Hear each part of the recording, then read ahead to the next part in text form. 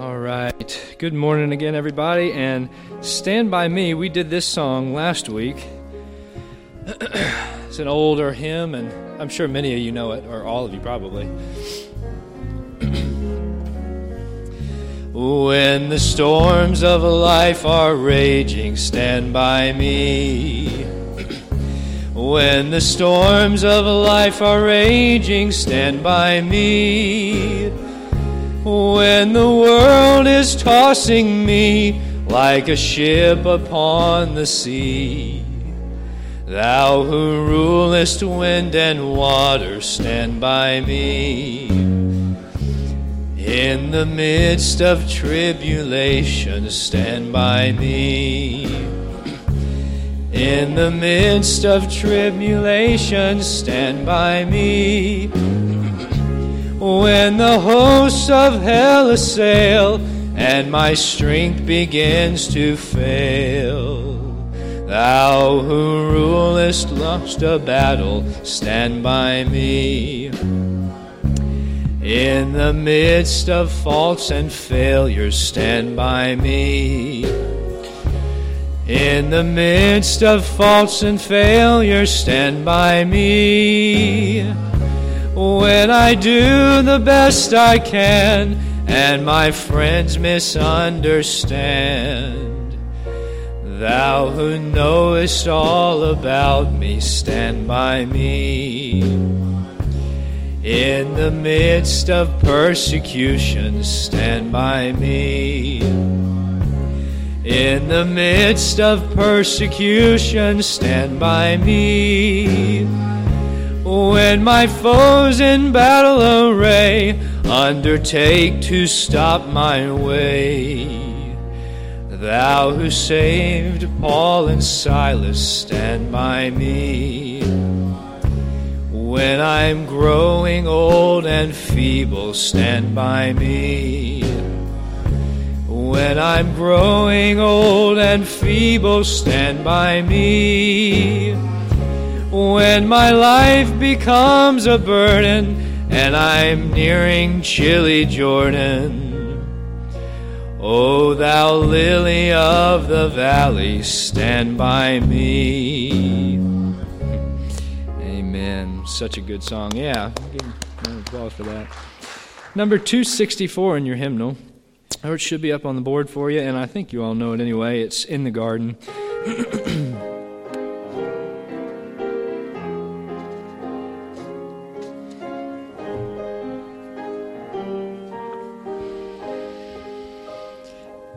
I come to the garden alone, while the dew is still on the roses, and the voice I hear falling on my ear, the Son of God discloses.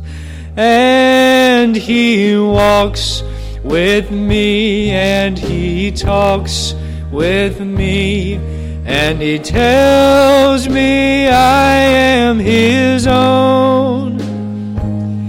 And the joy we share as we tarry there, none other has ever known.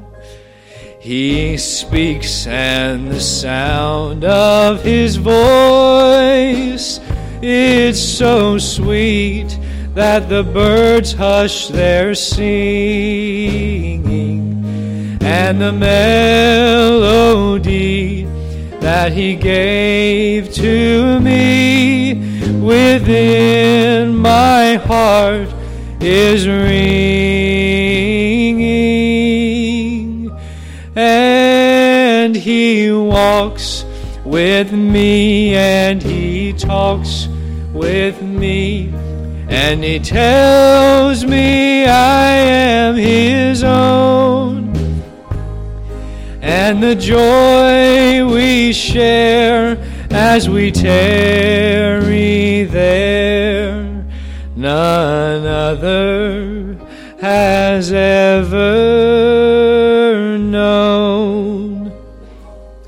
I'd stay in the garden with him, though the night all around me is falling. But he bids me go through the voice of woe. His voice to me is calling, and he walks with me, and he talks with me, and he tells me I am his own. And the joy we share as we tarry there, none other has ever known. I don't think that hymn will ever get old. All right. Well, Brother Bill, Miss Lynn, y'all wanna come up?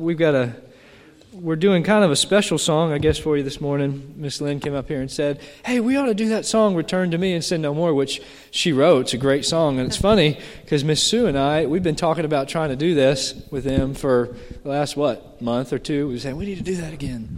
A great song, Return to Me and Sin No More. Here's the words right here.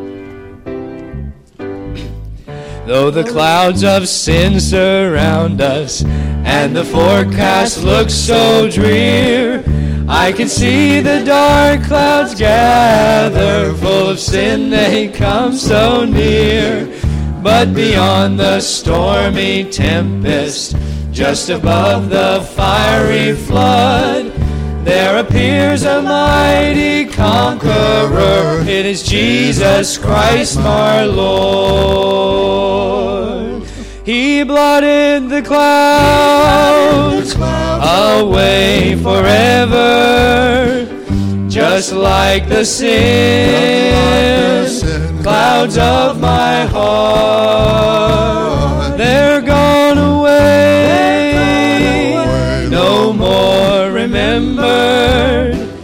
Return to me and sin no more. Y'all want to stand up with us? Can you stand up and sing? Sing with us. Hey, Miss Sue, you want to pick up the pace a little bit? We can pick up the pace a little bit. When the clouds of sin surround us, full of doubt and pain and fear, just behold our mighty Father, telling us, child, have no fear. He has taken our transgressions and remembers them no more. They've been blotted out forever. Through his blood we are secure. He blotted the clouds away forever, just like the sin clouds of my heart. No, they're gone away, no more remembered. Return to me and sin no more. You want to do the chorus again? Let's do the chorus one more time. He blotted the clouds away forever, just like the sin clouds of my heart. They're gone away, no more remembered. Return to me and sin no more. Return to me and sin no more. You want me to go high? Well, I'm not a bass singer, you can tell that, but we had told Sue don't play it too fast because there's too many words in it, and I can't get all the words out. So then I go over there and tell her to wind it up, you know. It's according to what kind of mood you're in, I guess. We're glad to be back. We had a great time up there at the mission. met a lot of new people, right? He taught classes every morning. I taught the ladies some, so if y'all want to know what I taught them, you have to ask me, okay? But you got a captivated audience there. How many of you remember Russ and Kathy Jacka? Some of you remember them. We were able to drive over to Flint, Michigan, and to visit with them. I'd like you to pray for them. They're doing okay. They've had some surgeries in the last few years, but we had a great time visiting with them. We really missed all of you. I appreciate Brother Turner teaching for me, and I understand that you enjoyed Matt Wilder, a very talented young man. Let's ask the Lord's blessings on our study today. Father, I stretch my hands to Thee. No other help I know. If I withdraw myself from Thee, whither shall I go? Whither shall I go? You remain standing for a moment and open your Bibles back there to the book of Genesis, chapter 39. And while you're turning to that passage, let me say again that we really missed you. We were able to do a lot of teaching up there. Spoke on 2 Sunday mornings, taught a class every morning at 8 o'clock, and also taught on a Wednesday night Bible study. Lynn taught the ladies, and we appreciate you praying for us. Now, since the coronavirus, we've had irregular church attendance, as have probably most congregations. And some of our own are not able to come as consistently as they would like. And I want to read this to you. This is from Brother Calvin LePetri. Brethren, just to let you know that we are fine. God's grace is amazing. He continues to sustain us and to supply our needs. We are thankful for all the prayers that go up to the Lord for us, and we keep Grace Church in ours. We miss seeing you all, but we are still hoping that we might see you again sometime soon. All our love, Calvin and Judy LePetri. I'd like to ask you to especially remember Calvin and Judy, and when you find a moment of time, give them a call and let them know that you're thinking about them. We're going to return now to our series of studies on the story of Joseph. We'll probably be in this series when the Lord comes back. We've been in it for a while, but he has such a rich life. He's such a wonderful person in the Scripture, one of the most outstanding people and lives in all of the Word of God. And his story takes up most of the book of Genesis. Genesis chapter 39, and reading in verse 20, Joseph's master took him and put him into prison, a place where the king's prisoners were bound, and he was there in the prison. But the Lord was with Joseph and showed him mercy and gave him favor in the sight of the keeper of the prison. And the keeper of the prison committed to Joseph's hand all the prisoners that were in the prison, and whatsoever they did there, he was the doer of it. The keeper of the prison looked not to anything that was under his hand, because the Lord was with him, and that which he did, the Lord made it to prosper. May the Lord add his blessings to the reading of his word, and let God's people say, praise the Lord. And you may be seated. I selected as the theme for this study, the secret of prospering while suffering. Now, everyone in this church should know, and of course all Christians ought to know, is that the Bible tells us in the book of Hebrews that without faith it is impossible to please the Lord. All of the good works, all of the things that you do, even works of righteousness. Titus tells us in Titus chapter 3, verse 5, not by works of righteousness which we have done. There are righteous works, but it's not by those works of righteousness which we have done, but according to his mercy he saved us, by the washing of regeneration and the renewing of the Holy Spirit. So I'm going to tell you right up front that the secret to Joseph's life and the secret to living a life of success and victory is through faith. And especially is this important if you're going through trial and suffering. Now, as I have studied the life of Joseph, I have been overwhelmed, and I've been overwhelmed by his life of righteousness and by his obedience in spite of the circumstances. So how do you explain a person like Joseph?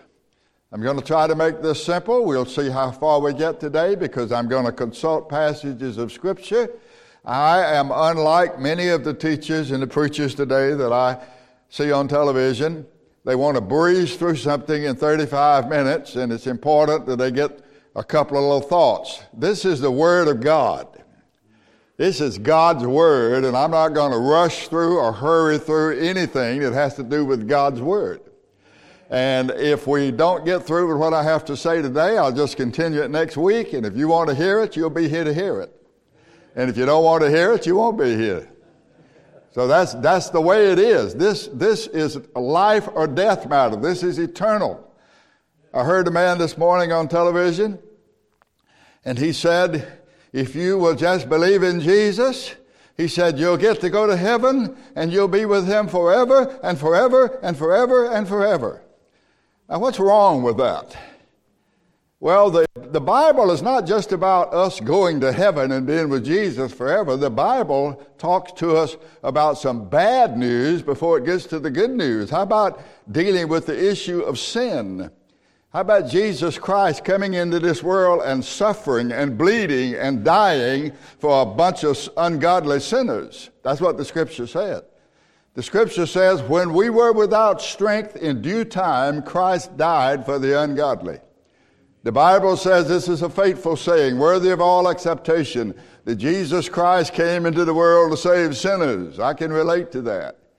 And so the issue is, what am I interested in? Am I interested in using Jesus for a floor mat to escape hell and go to heaven? Or am I wanting to come to know him? I believe religion is the devil's counterfeit for revelation. Religion is the counterfeit for revelation. And I hope to point that out in this study. Let's start here. Ask the question again. How do we explain a life like the life of Joseph? And here's the first point. He was a believer. Now, what is a believer? I'm going to try to open that up for you today because I think we have wrong ideas about what a believer is. And I ask myself, as I saw these things in the Scripture, am I really a believer? First of all, a believer, very simply stated, is one who believes God. Abraham believed God, and it was counted unto him for righteousness. Noah believed God, and he prepared an ark to the saving of his house. Abel believed God, and he offered a more excellent sacrifice, I should say, than Cain, by which he obtained witness. God bore witness that he was righteous. So I wonder, do we believe God? When the Lord promises that all things will work together for good, do we really believe it? Joseph did, and you can read about it in Genesis chapter 50 when he met with all of his brothers. And he said, as for you, when you sold me, when you hated me, when you envied me, when you thought you were rid of me, you meant evil. But God meant it for good, he said. I'm wondering, when things go adverse, when they happen opposite of what I want them to happen, and I don't understand what's going on, can I stop and say, this is going to work out for my good? Now, sometimes we have to redefine what good means. Good doesn't necessarily mean you're going to get a check this afternoon. It's going to make you wealthy. Good doesn't necessarily mean that God's going to heal you of all your diseases and all your problems. How about this? Whatever draws you to the Lord, whatever makes you look to Him, whatever makes you cry out to Him, whatever makes you more dependent upon Him, that's good for you. That means that most of the good that come to us through trial. Trial and trouble make us consider our mortality, the shortness of our lives, the God with whom we have to do, the Lord Jesus Christ who loved us and gave Himself for us. When we're in trial and trouble, we tend to think about those things. Isn't that right? So trial and trouble are used by the Lord to work good in our lives. When He promises that everything works together for good, do we really believe Him? Can we really trust Him?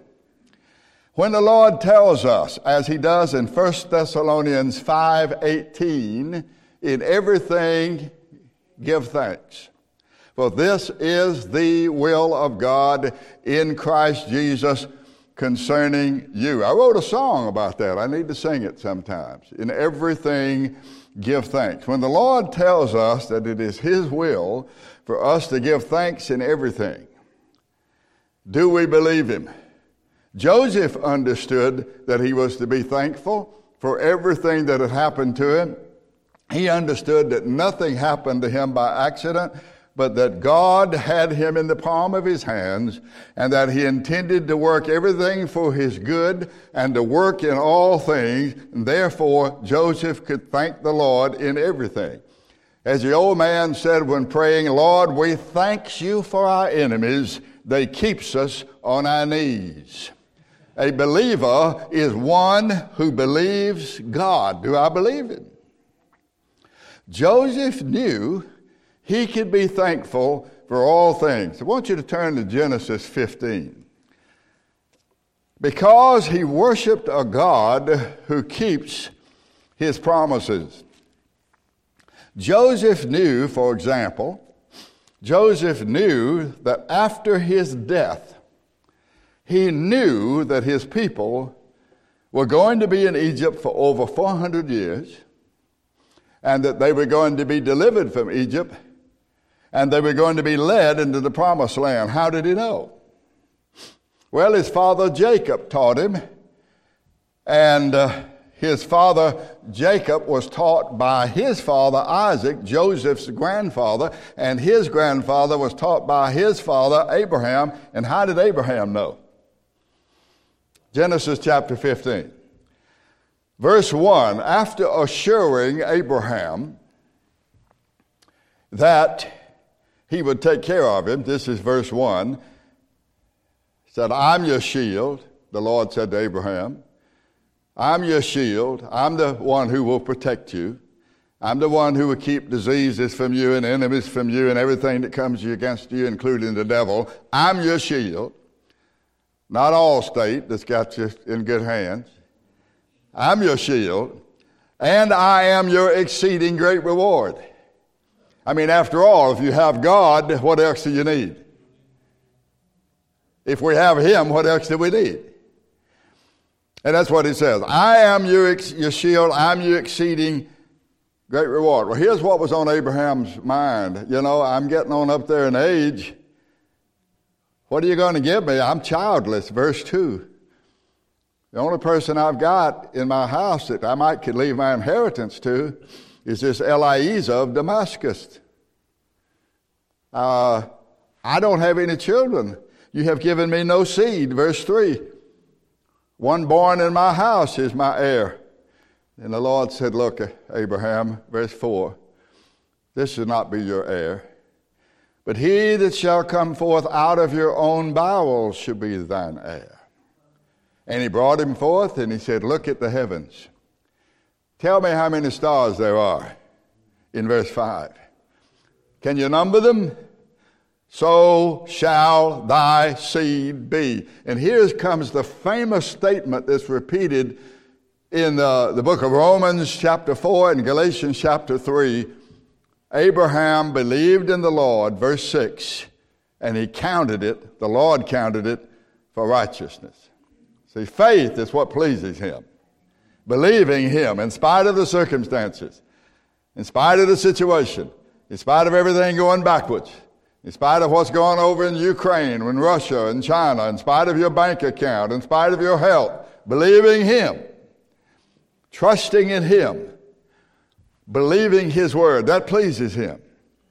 And then the Lord says, I am the Lord, I'm the one who brought you out of Ur of the Chaldees, verse 7, to give you this land. Now see, Abraham is traveling around in the land that God has promised him. He hasn't given it to him. He's going to give it to his family. He said, how shall I know that I will inherit it? So the Lord now makes a covenant with Abraham, the Abrahamic covenant. And then it says, let's slip down to verse 13. And the Lord says to Abram, this is before his name was changed to Abraham, know for sure that your seed, your descendants, will be a stranger in a land that is not theirs. That's Egypt. That's the Egyptian bondage that they were in for 430 years. He said, they shall serve them, verse 13, and they shall afflict them for 400 years. And then he says, and then I'll judge them. I'll judge that nation who enslaves your descendants. And then he says, in the last part of verse 14b, I'm going to deliver them from that nation, and when they leave, they're going to leave with a lot of wealth. They're going to be wealthy when they leave that nation. They're going to leave with great substance, it says in the King James Version. Then he says, Abraham, you're going to live to be an old man. I'm just getting started with you. Abraham's first son wasn't born until he was 85 years old. And he says, you're going to go to your fathers in peace. You're going to be buried in good old age. And then he says, in the fourth generation, verse 16. Now, back in these days, people lived 100 years. The average age today here in America, I think women exceed men by several years, but it's getting close to 80. But back in those days, the average generation was 100 years. So 400 years, it says it again, 400 years, your descendants are going to come out, for the iniquity of the Amorites is not yet full. Now, Abraham believed God. He taught his son Isaac what God said, and Isaac taught his son Jacob what he said, and Jacob taught all his 12 sons, and he certainly taught Joseph what he said, and so Joseph knows that God is going to keep his word. He knows he's going to keep his promise. He's going to do it after Joseph is dead. I'll have some more to say about that later. But Joseph dies believing God. Turn over to Genesis 50. I know we've read this, but let's read it again. Genesis chapter 50, the very last chapter. Here's what Joseph does that lets his brothers know and lets us know that he believes the promise that God made to his great-grandfather Abraham. Verse 24, Genesis 50, verse 24. He says, I'm about to die now. My time for leaving is near. He lived 110 years. And God will surely visit you and bring you out of this land into the land which he swore to Abraham, to Isaac, and to Jacob. You tell me he didn't believe God? He believed God. He said God made a promise and he'll keep his promises. He'll keep his promises. Jesus said, I'm coming again. A lot of folks getting tired of waiting on Jesus. Been over 2,000 years now. And we're beginning to see what Peter said would happen. Where's the promise of his coming? For all things continue as they were since our fathers and grandfathers and great-grandfathers fell asleep. Nothing's changing. There ain't no Jesus, and there ain't no Jesus going to be coming out of the heavens either. People are getting tired. They're getting tired of waiting on him. Not those who believe him, though. And so when Joseph died, he called his brothers together and made them swear with an oath. Verse 25. This is a type of oath that has to be carried out or bring a curse on you. And he said, he will surely visit you, verse 25, and you will carry up my bones from here, and you will bury me in the land that God promised that you'll be going to. It's on God's timetable. I can't hasten it or delay it, but he's going to do it because he said he would. And I believe him. The secret of being able to deal with things, deal with issues and troubles and trials, getting old and death. Somebody said recently to me, they said, this thing of getting old ain't for sissies. The way to deal with that is you believe God. You believe him. He said, I will be with you. I will not forsake you. He said, I'll call you one day and your body will get up out of that grave and you will go and you will serve me throughout eternity in glory. My son paid for it. I'll do it. I will do it. I have spoken it and I will bring it to pass. Then he told Joseph, we won't have to go back to it, back in that Genesis 15, he told him, in verses 18 through 21, he said the Lord's going to drive out all those inhabitants there, the Jebusites and the Hivites and all the rest of them, the Shuhites. He's going to drive them all out, and he said, and you're going to take over that land. So Joseph, along with Abraham, Isaac, and Jacob, believed God. And he was still believing the Lord when he was about to die, as we just read. They took that thing called a sarcophagus, a big kind of a fancy coffin for kings. And they put Joseph in there and they embalmed him. And that coffin was sitting there in Egypt as a testimony of the faith of Joseph for 400 years. And every day when the grandfather would take his grandson up to there and he'd say, son, you know what this is? What is this, Granddaddy? This is Joseph, the great Joseph, who used to be the governor of Egypt. That's his coffin. His body is in there. What does that mean, Granddaddy? Well, he died, and when he died, he made us promise that God would deliver us, and when he delivered us, that we should take his body to the promised land and bury him there. And as I've said before, the only gospel that Israel had for over 400 years was that coffin of Joseph. That thing bore witness of his faith. It bore witness of God's promise. It bore witness of the immutability, that is, the changelessness of God. And the Lord, of course, did keep his promise. I say Joseph was a believer, and I'm asking myself, am I a believer? One who believes God, here's the second point. He was a believer. One who believes God hears God. In John chapter 8 and verse 47, Jesus said to the Pharisees, he that is of God heareth God's words. You therefore hear them not, because you are not of God. One who is a believer hears God's words. Again, Jesus said, I'm the good shepherd. My sheep hear my voice. I go before them, and the sheep follow me, for they know my voice. And to others he said, you believe not because you are not of my sheep. My sheep hear my voice. I know them. They follow me. This doesn't mean that we hear an audible voice. It means that we receive what the Lord says regardless. As the hymn writer said, I heard the voice of Jesus say, come unto me and rest. Lay down, thou weary one, lay down thy head upon my breast.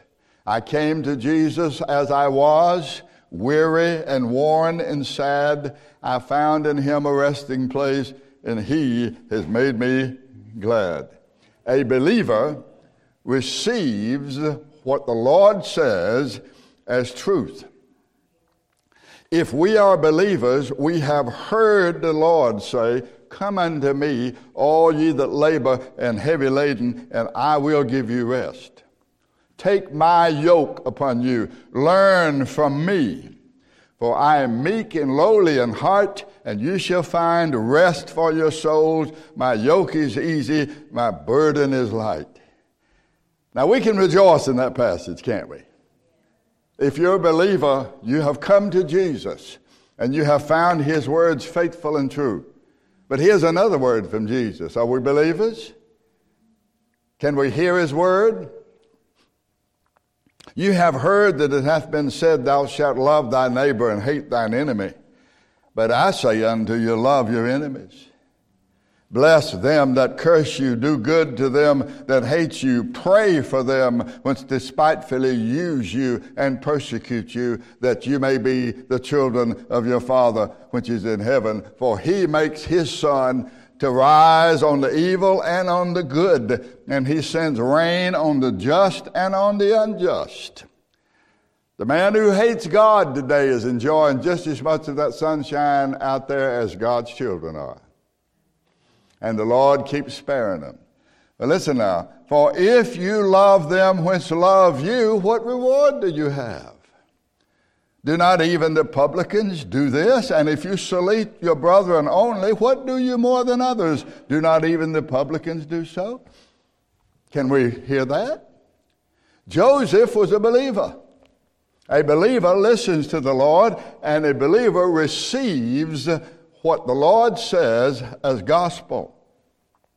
Joseph in Genesis 50 wept for the brothers who had betrayed him. He provided for them in the best land Egypt had to offer, the land of Goshen. Are we believers? Do we believe the Lord? If so, we can receive what the Lord says. We can ask for grace to bend our wills to what God says when it contradicts our wills. A believer believes the Lord. A believer hears the Lord. And a believer receives what the Lord says. Here's the third point.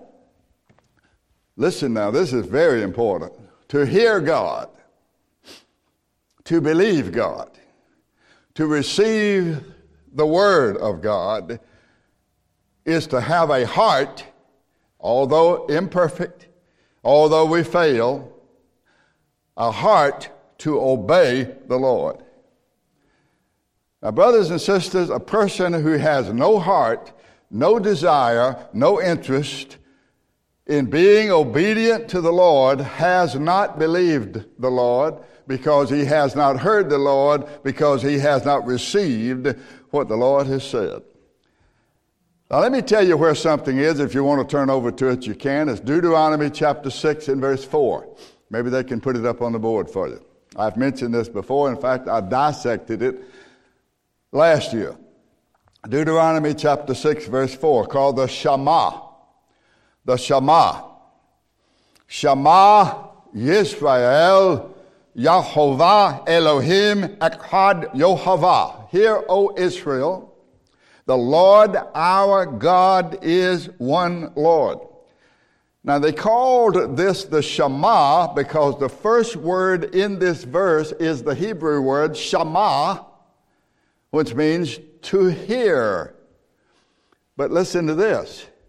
The word Shema means to listen and obey, to listen and to yield, to understand and consent. And that means that the person who has no heart to obey has not heard. He who does not understand does not obey. He who has no spiritual ears to hear cannot hear, cannot obey, has no interest in obedience. There are many people today in this generation in the United States, I've already mentioned this lightly, they think that they're going to use God's Son as a fire escape from hell while living like hell in this world. And they're going to be shocked on the great day of judgment. Now, don't think that I think that living righteously has anything to do with your salvation, because I don't.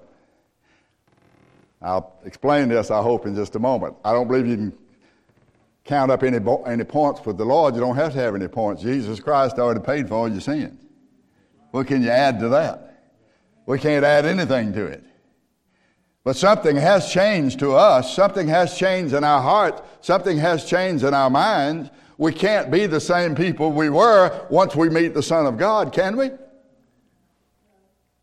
There are people today that think that they're going to use the grace of God and turn it into lasciviousness. Jesus said often, "He that hath ears to hear, let him hear." Again, what does that mean? To hear means to listen and to yield your will to the voice that speaks to you, to have a heart to obey. Here's what Jesus said in Matthew 11, "Whereunto shall I liken this generation? It is like children sitting in the markets and calling to their fellows and saying, We have piped unto you, and you haven't danced. We have mourned unto you, and you have not lamented." That is to say, in our modern English, we sang wedding songs to you, and you wouldn't dance. And then we sang funeral songs to you, and you wouldn't cry. What's wrong with you?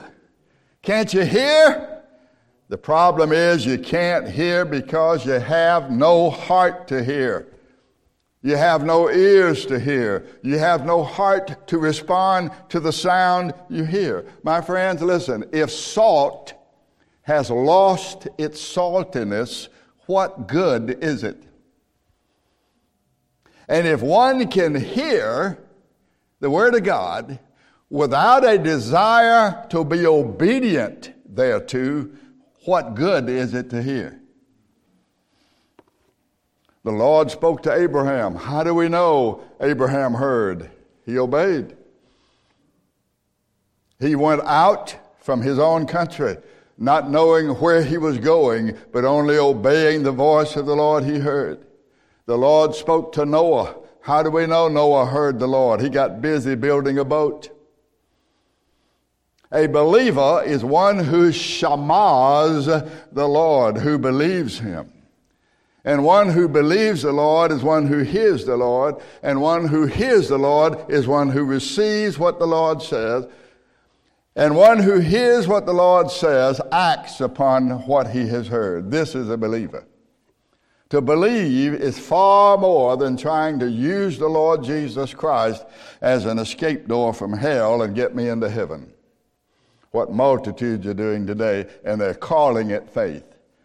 And it's as far from faith is as heaven is from hell. The Bible, over and over and over and over, Jesus told all kind of parables about the master and the servant. And as I will show you later, that word servant is doulos. It's the word translated slave. We are freed from the slavery of sin that we might be the slaves of the Lord Jesus Christ. What do you think you're going to be doing in heaven, floating around on a cloud, playing a harp? Listen, even before man sinned in the Garden of Eden, the Lord put him to work. Even before he sinned, he said, "I want you to dress the garden and keep it." And then after he sinned, keeping the garden became therapy for man. In other words, the Lord intended for man to keep busy, because you know what? When we don't get busy, when we don't stay busy, when we don't occupy ourselves, we get in trouble. Remember your grandmother's old saying, idleness is the devil's workshop? When did David get in trouble? With Bathsheba. The Bible says it was the time of the year when kings go out to war. What was David doing? He was sleeping till noon. And his house was way up on top of the hill. All those houses in those days had flat roofs. He came out on top of his house and he looked down the hill, and there was a beautiful woman out there taking a bath. And he said, I'm going to have her up here tonight for supper. And he did. And she was the wife of a man named Uriah, and her name was Bathsheba. And he got in trouble, and for that God judged David's house. He took that child that was born and took that child out of this world. His sons, one of his sons, Absalom, tried to kill David. Absalom killed one of his own brothers because one of his own brothers raped one of his sisters. There was nothing but trouble after that because he was idle. We are saved to serve the Lord. Every one of you today who are Christians are in the ministry. You're in the ministry. This is just one aspect of the ministry here, teaching, but you're in the ministry. You've got a ministry for the Lord. You've got something you need to do, and you can do in serving Him. And we need to understand that a believer is a person who is a servant of the Lord Jesus Christ, far more than trying to use the Lord as an escape from hell and a door into heaven. Now let's look at Joseph and ourselves for a minute. I'd like for you to go ahead in your Bible. Let me tell you where I'm going to be going, and maybe turn over to the book of 1 John, and we're also going to look at Romans chapter 6. 1 John and Romans chapter 6. I don't want anyone here to misunderstand me. Joseph was a believer by the sovereign grace of God. Joseph did not become a believer. This is very important. Joseph did not become a believer when he acted on the Word of God.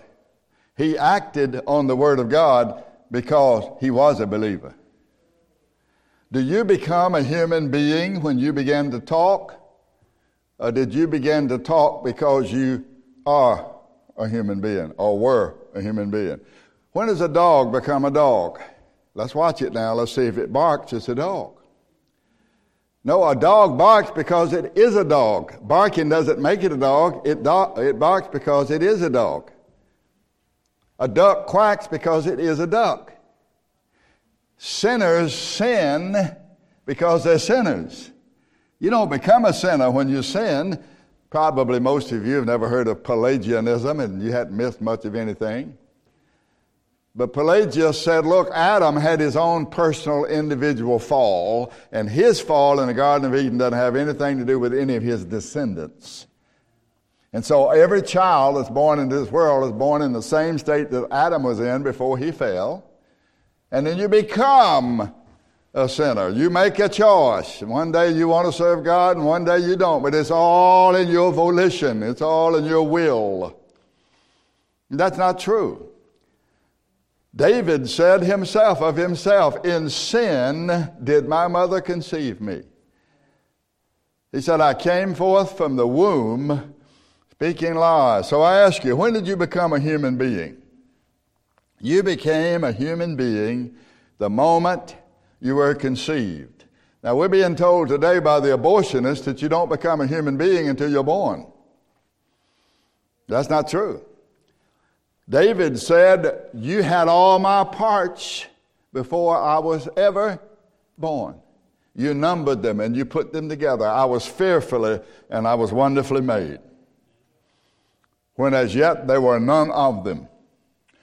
You became a human being the moment you were conceived. But think with me now. Although you were a human being, you didn't know you were a human being for years. You began to act like a human being the moment you were born, but you weren't aware of it for years. No, your parents may not have admitted it. Those parents of Jackson Lawrence, Brother Hazelwood's grandson, they may not admit it. Don't tell anybody, don't tell them I told you, but that boy was born a sinner. I tell you, some of the first words that kids say, they may say mama, or they may say dada. But about third or fourth or somewhere right in there, they're going to, you know what they're going to say? No!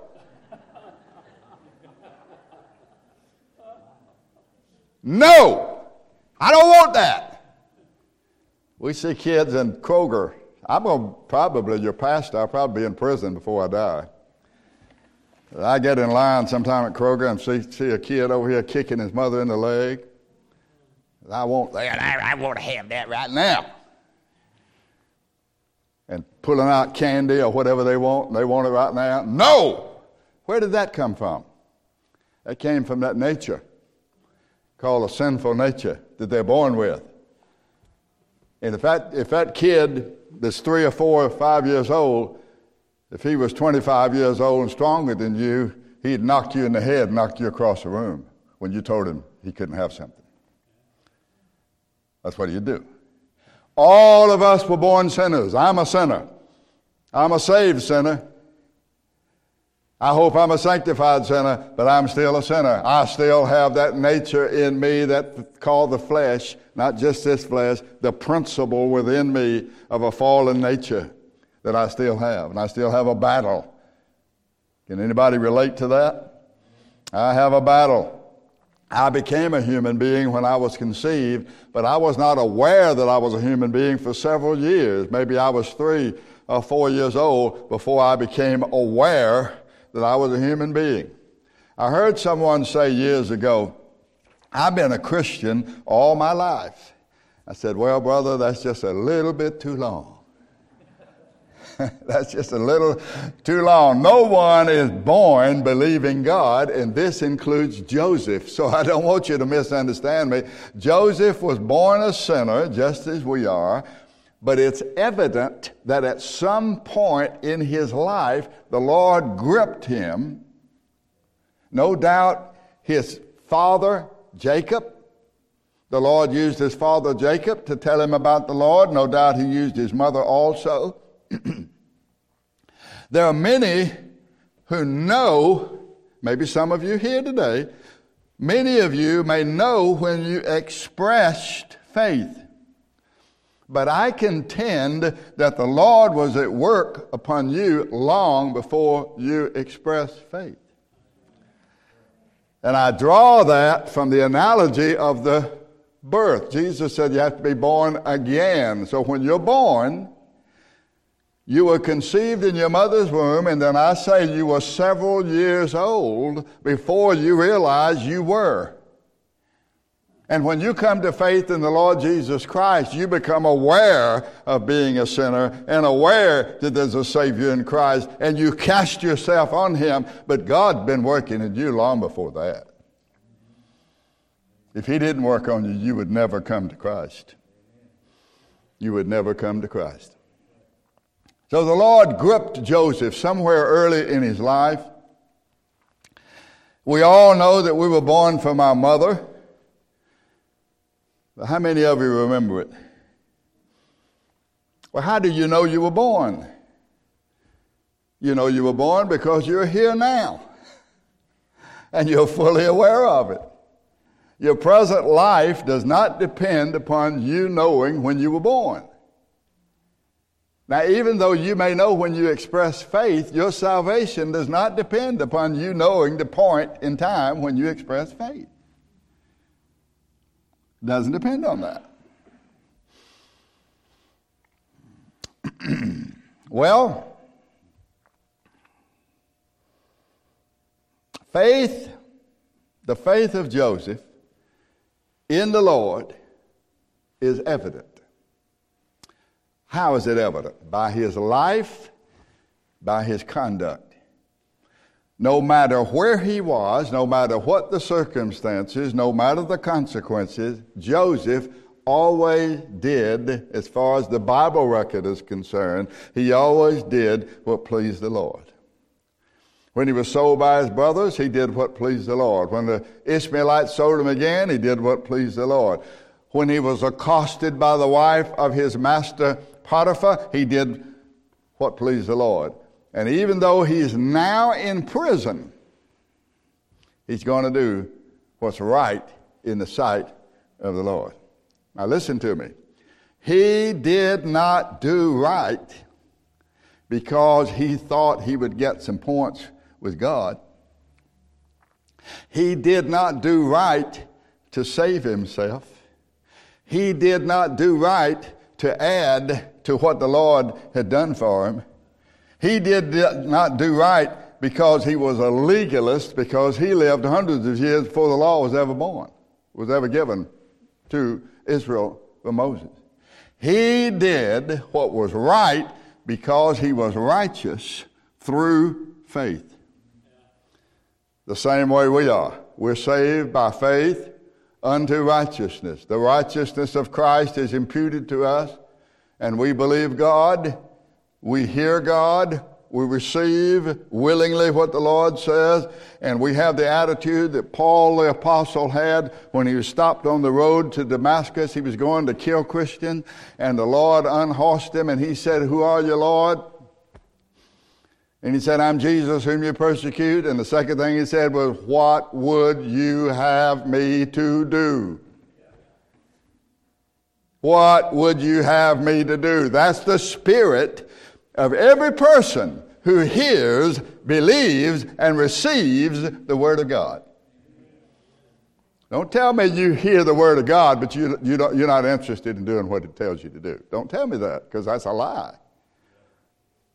And you're going to deceive yourself if you embrace that.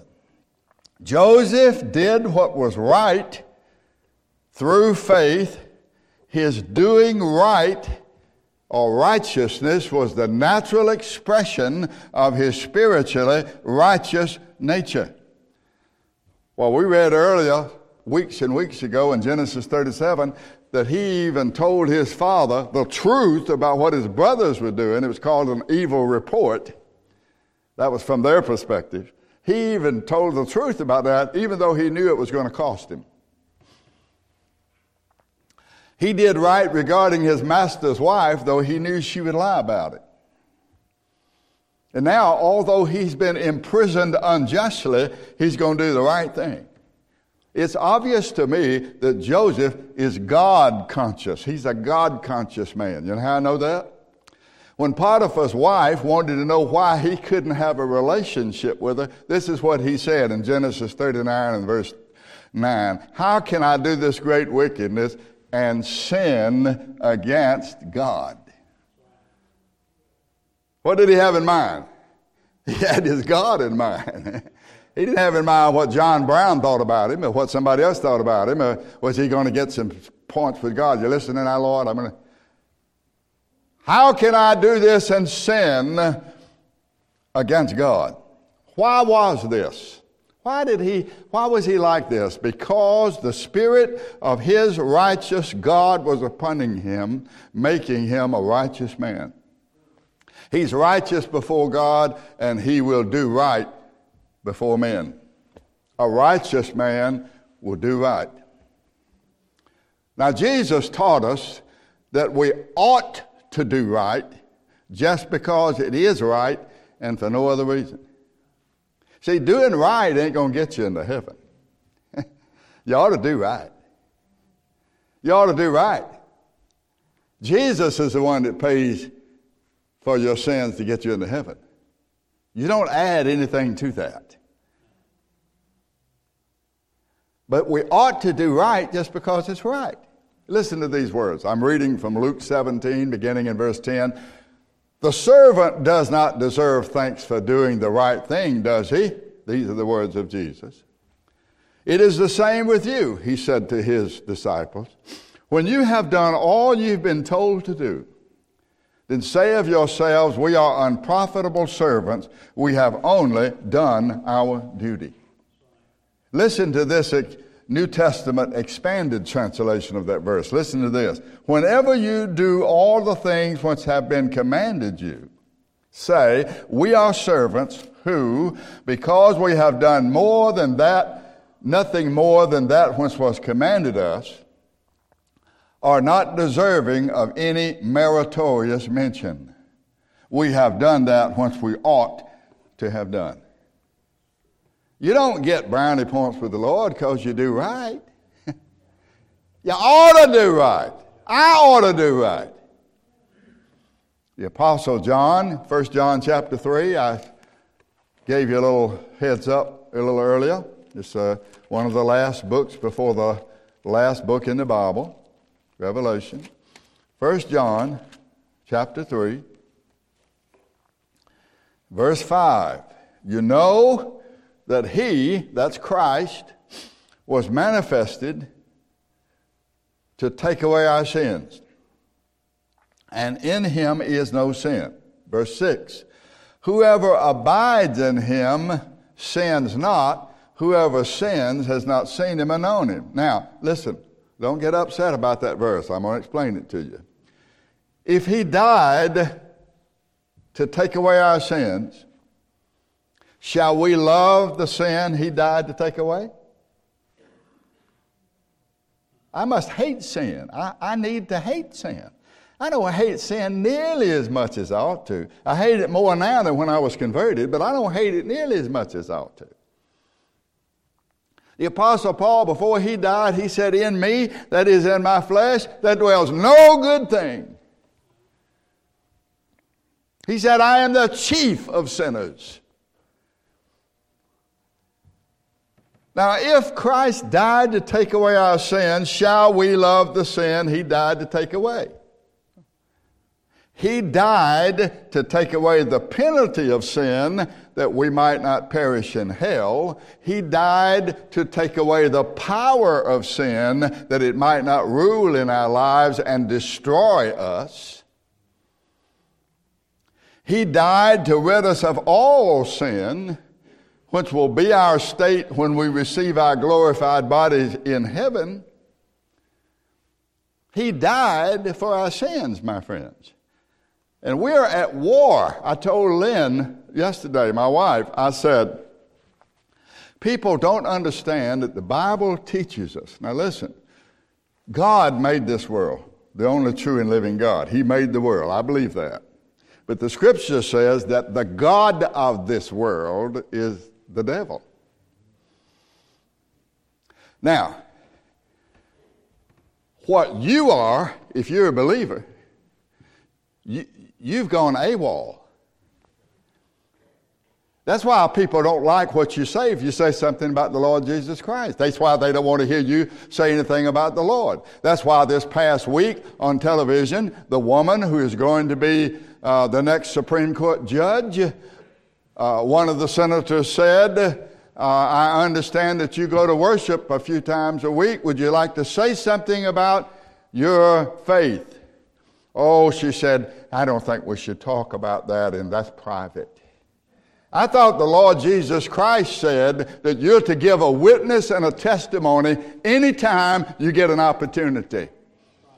I thought he said no matter if you're president of the United States or if you're the garbage collector and somebody asks you about your faith, you ought to give every man that asks you a reason for the hope that lies within you. Is that what the Bible said? And I'm not talking about that lady because she's black. I don't care about that. I don't care that she's a woman. I don't care anything about that. Doesn't make any difference to me. But the fact that she was asked a question, they asked her a question, they said, what is a woman? And she wouldn't answer the question. Because you've got all these gender identity problems today. When somebody says, well, I know I look like a man, but I'm a woman. I know I look like a woman, but I'm a man. And if I were a senator, I would say, well, what are you?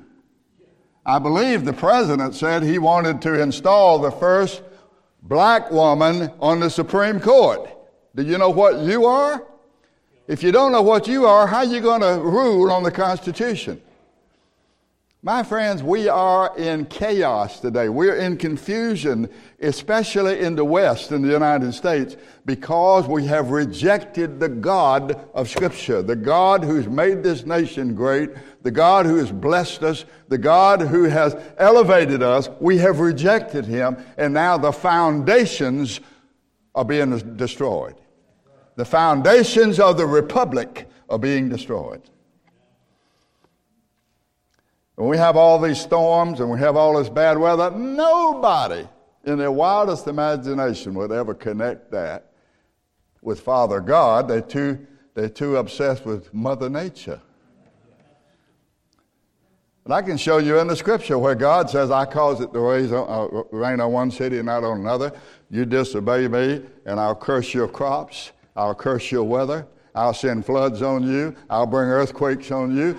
I'm going to get your attention. And if you won't give me any attention, I'll bring some more judgment. All of these things are the Lord saying, look to me and remember from whence thou art fallen and repent and do the first works. All of these things are messages from God in His goodness and in His grace warning us. But we're not going to listen. We're not going to listen. Well, God wouldn't do anything like that. That's what the devil told Adam Eve in the Garden of Eden. Why, you shall not surely die. Well, you know, God wouldn't have anything to do with that. And we're believing the same lie today. So he says here, Christ was manifested to take away our sins. And then he says, whoever abides in Him sins not. Now somebody said this. I wrote this down. Said the world of spirits, which is heaven, can never be a comfort to those who comfort themselves with the filth of the flesh. If the flesh comforts you now, what makes you think you're going to be comforted in heaven? Why, heaven would be hell to you. Is that right? That makes sense to me. The Apostle Paul wrote to the church of Rome in Romans 6. Did I say we were going to be in Romans chapter 6? And we're going to come back to 1 John maybe in a minute. Depends on how far along we get. But Romans chapter 6. Here's what the Apostle Paul said in Romans chapter 6. Writing to Christians. And verse 12, he says, don't let sin reign in your mortal body, that you should obey it. I think it was Martin Luther who said, I cannot stop the birds from flying over my head, but I can stop them from making a nest in my hair. So, do I have evil thoughts, wicked thoughts? Yes, I do. That's like the birds flying over my head. Do I have problems? Yes. I have to tell myself all the time, you're not going to do that. You're not going to have that. You're going to go in this direction. You're not going the way your flesh wants to go. You're going the way the Lord wants you to go. I have to talk to myself all the time like that. No wonder they haven't institutionalized me from talking to myself. But my friends, he says, don't let this sin rule in your mortal body that you should obey it. You can't do anything about it being there and tugging with you and playing with you and tempting you, but you can ask the Lord for help that you don't obey it. Neither, verse 13, yield your members as instruments of unrighteousness unto sin, but yield yourselves unto God as those that are alive from the dead. Don't act like you're still dead in trespasses and sins. You've had a resurrection, a spiritual resurrection, and your members, yield them as instruments of righteousness unto God. For, verse 14, sin shall not have dominion over you. This is very important. For you're not under law, but under grace. Notice that it is just because we are not under the law that we should walk in righteousness. Walking in righteousness is not legalism. It is the most spiritual thing we can do. What then? Verse 15. Shall we sin because we're not under the law but under grace? He said, look, you're not under the law, you're under grace, and that's not a reason to sin, that's a reason not to sin. That's a reason to fight against it. That's a reason to war against it and not give in to it. God forbid you were, some of you are going to have, most of you are going to have the servants of sin. That word is slaves. That's the word doulos that I mentioned to you earlier. You were the slaves of sin, but you have obeyed. I've already defined what that means. You have believed, you have embraced, you have received from the heart that form of doctrine which was delivered unto you, being made free from sin.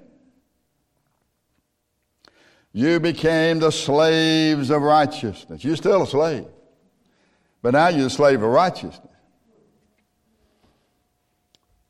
When you were the slaves of sin, verse 20, when you were the slaves of sin, you were free from righteousness. Verse 22, but now being made free from sin and become slaves to God, you have your fruit unto holiness and the end everlasting life. Sin always leads to death, verse 23. Sin always leads to death. The death of the body, there are a lot of people who die, and they die because they have not taken care of their bodies. They mistreat their bodies. I have not treated my body as I should have. I confess that. I haven't eaten as I should. I haven't rested as I should. There are lots of things, habits that I had that have hurt my body. I'm thankful to the Lord that He delivered me from them. I'm thankful to the Lord that I've lived to the age that I've lived. But we all have done the wrong things. But now He says the emphasis is here, is being made free from sin, verse 22. And here he can't just mean free from the penalty of sin, that's hell, but free from the power of sin. We are wrestling now with sin. If you don't have a wrestling match every day, you probably aren't saved. You probably aren't regenerated. Before I was saved, I didn't have any wrestling matches. It's just one person, that was me, and I was on the throne, and I did what I wanted to do. If I did what I wanted to do, I was happy, because the only person I was trying to please was me. But now I'm trying to please the Lord. So I got a wrestling match going on. And it goes on all the time. And that's why I, as a Christian, can look forward to the time when the Lord takes me out of this world, because then the wrestling match will be over. And one day I'll be given a glorified body, and I'll be able to see Him face to face, and then I shall look upon Him who saved me by His grace. We need to stop here. I do want to make one comment about the word back there in 1 John 3, whoever abides in Him does not sin, whoever sins has not seen Him. The word there, and in the context, means whoever practices sin. The reason I know that John is not saying that after you're saved you never sin is because he's already told us in 1 John chapter 1 and verse 8, any person that says they have not sinned since they've known Christ is a liar. 1 John chapter 1 verse 8. Then he says, what do we do about sin? 1 John chapter 1 verse 9. Confess your sins. And I'll tell you about that next week. If you confess your sin, He's faithful, He's just to forgive you of your sin and to cleanse you from all unrighteousness. So if He says, if you say you're not a sinner, you're a liar in chapter 1, then He gets over here to chapter 3 and He says, if you've been saved, you don't sin, No, he means you don't practice sin. You're not following after it, living for it, doing it unconsciously and without conviction. You're still a sinner. But now you've got an advocate. You got a lawyer. And he defends your case in heaven. And when you sin and you confess and you acknowledge that sin, the Lord Jesus Christ said, "Forgive him, Father, for I paid for them." I paid for them. He has been acquitted from his sins. May the Lord add his blessings to his word. Let's stand together. You understand that salvation is by the grace of God. Not only did the Lord call me and grant me faith in his Son, but he must now sustain me. I have been saved, I am being saved, and I shall be saved. I'm going to talk to you maybe pretty soon here, probably during a midweek study.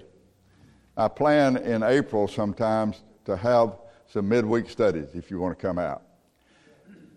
And I want to tell you about this language, being saved. Many people are confused by it.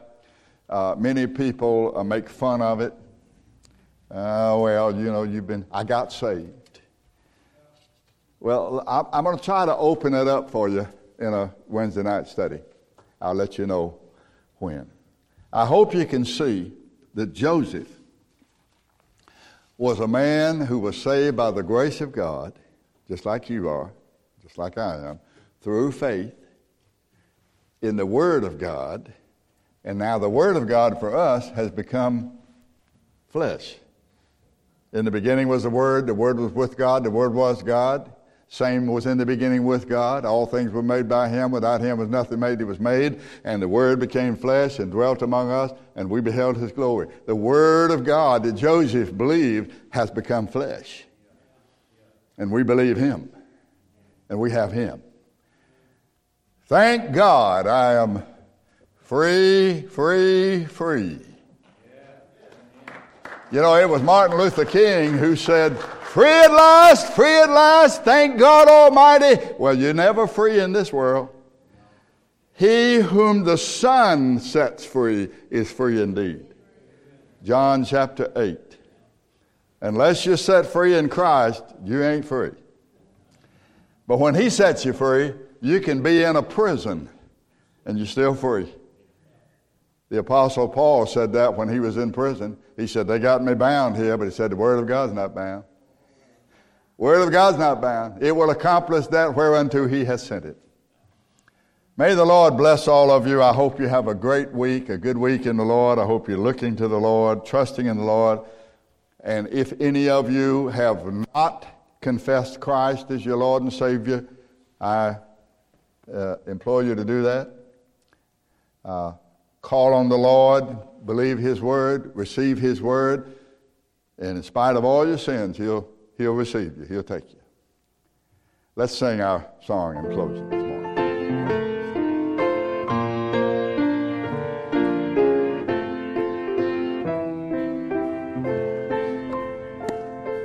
Under the blood of Jesus,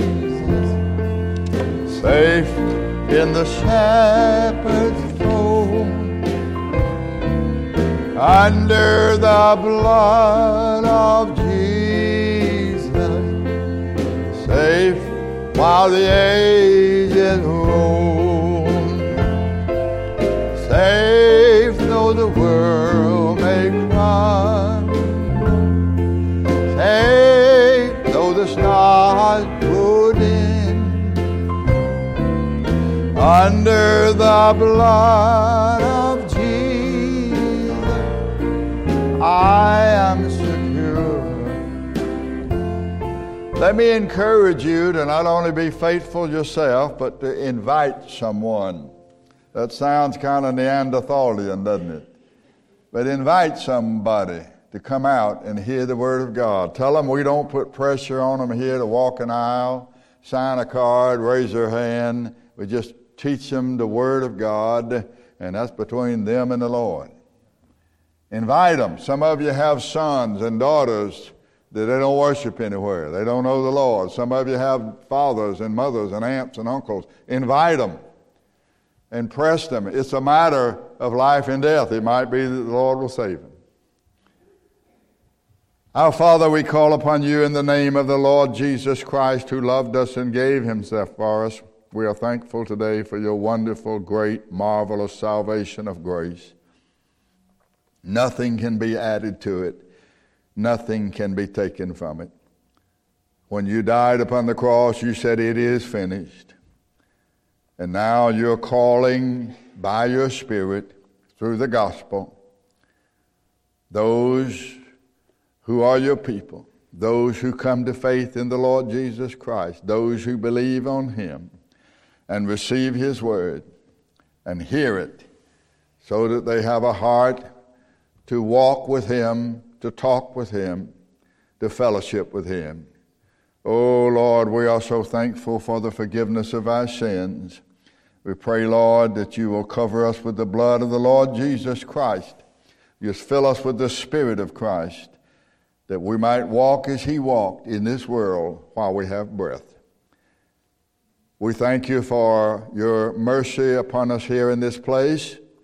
We thank you for the way you have supported us all these years.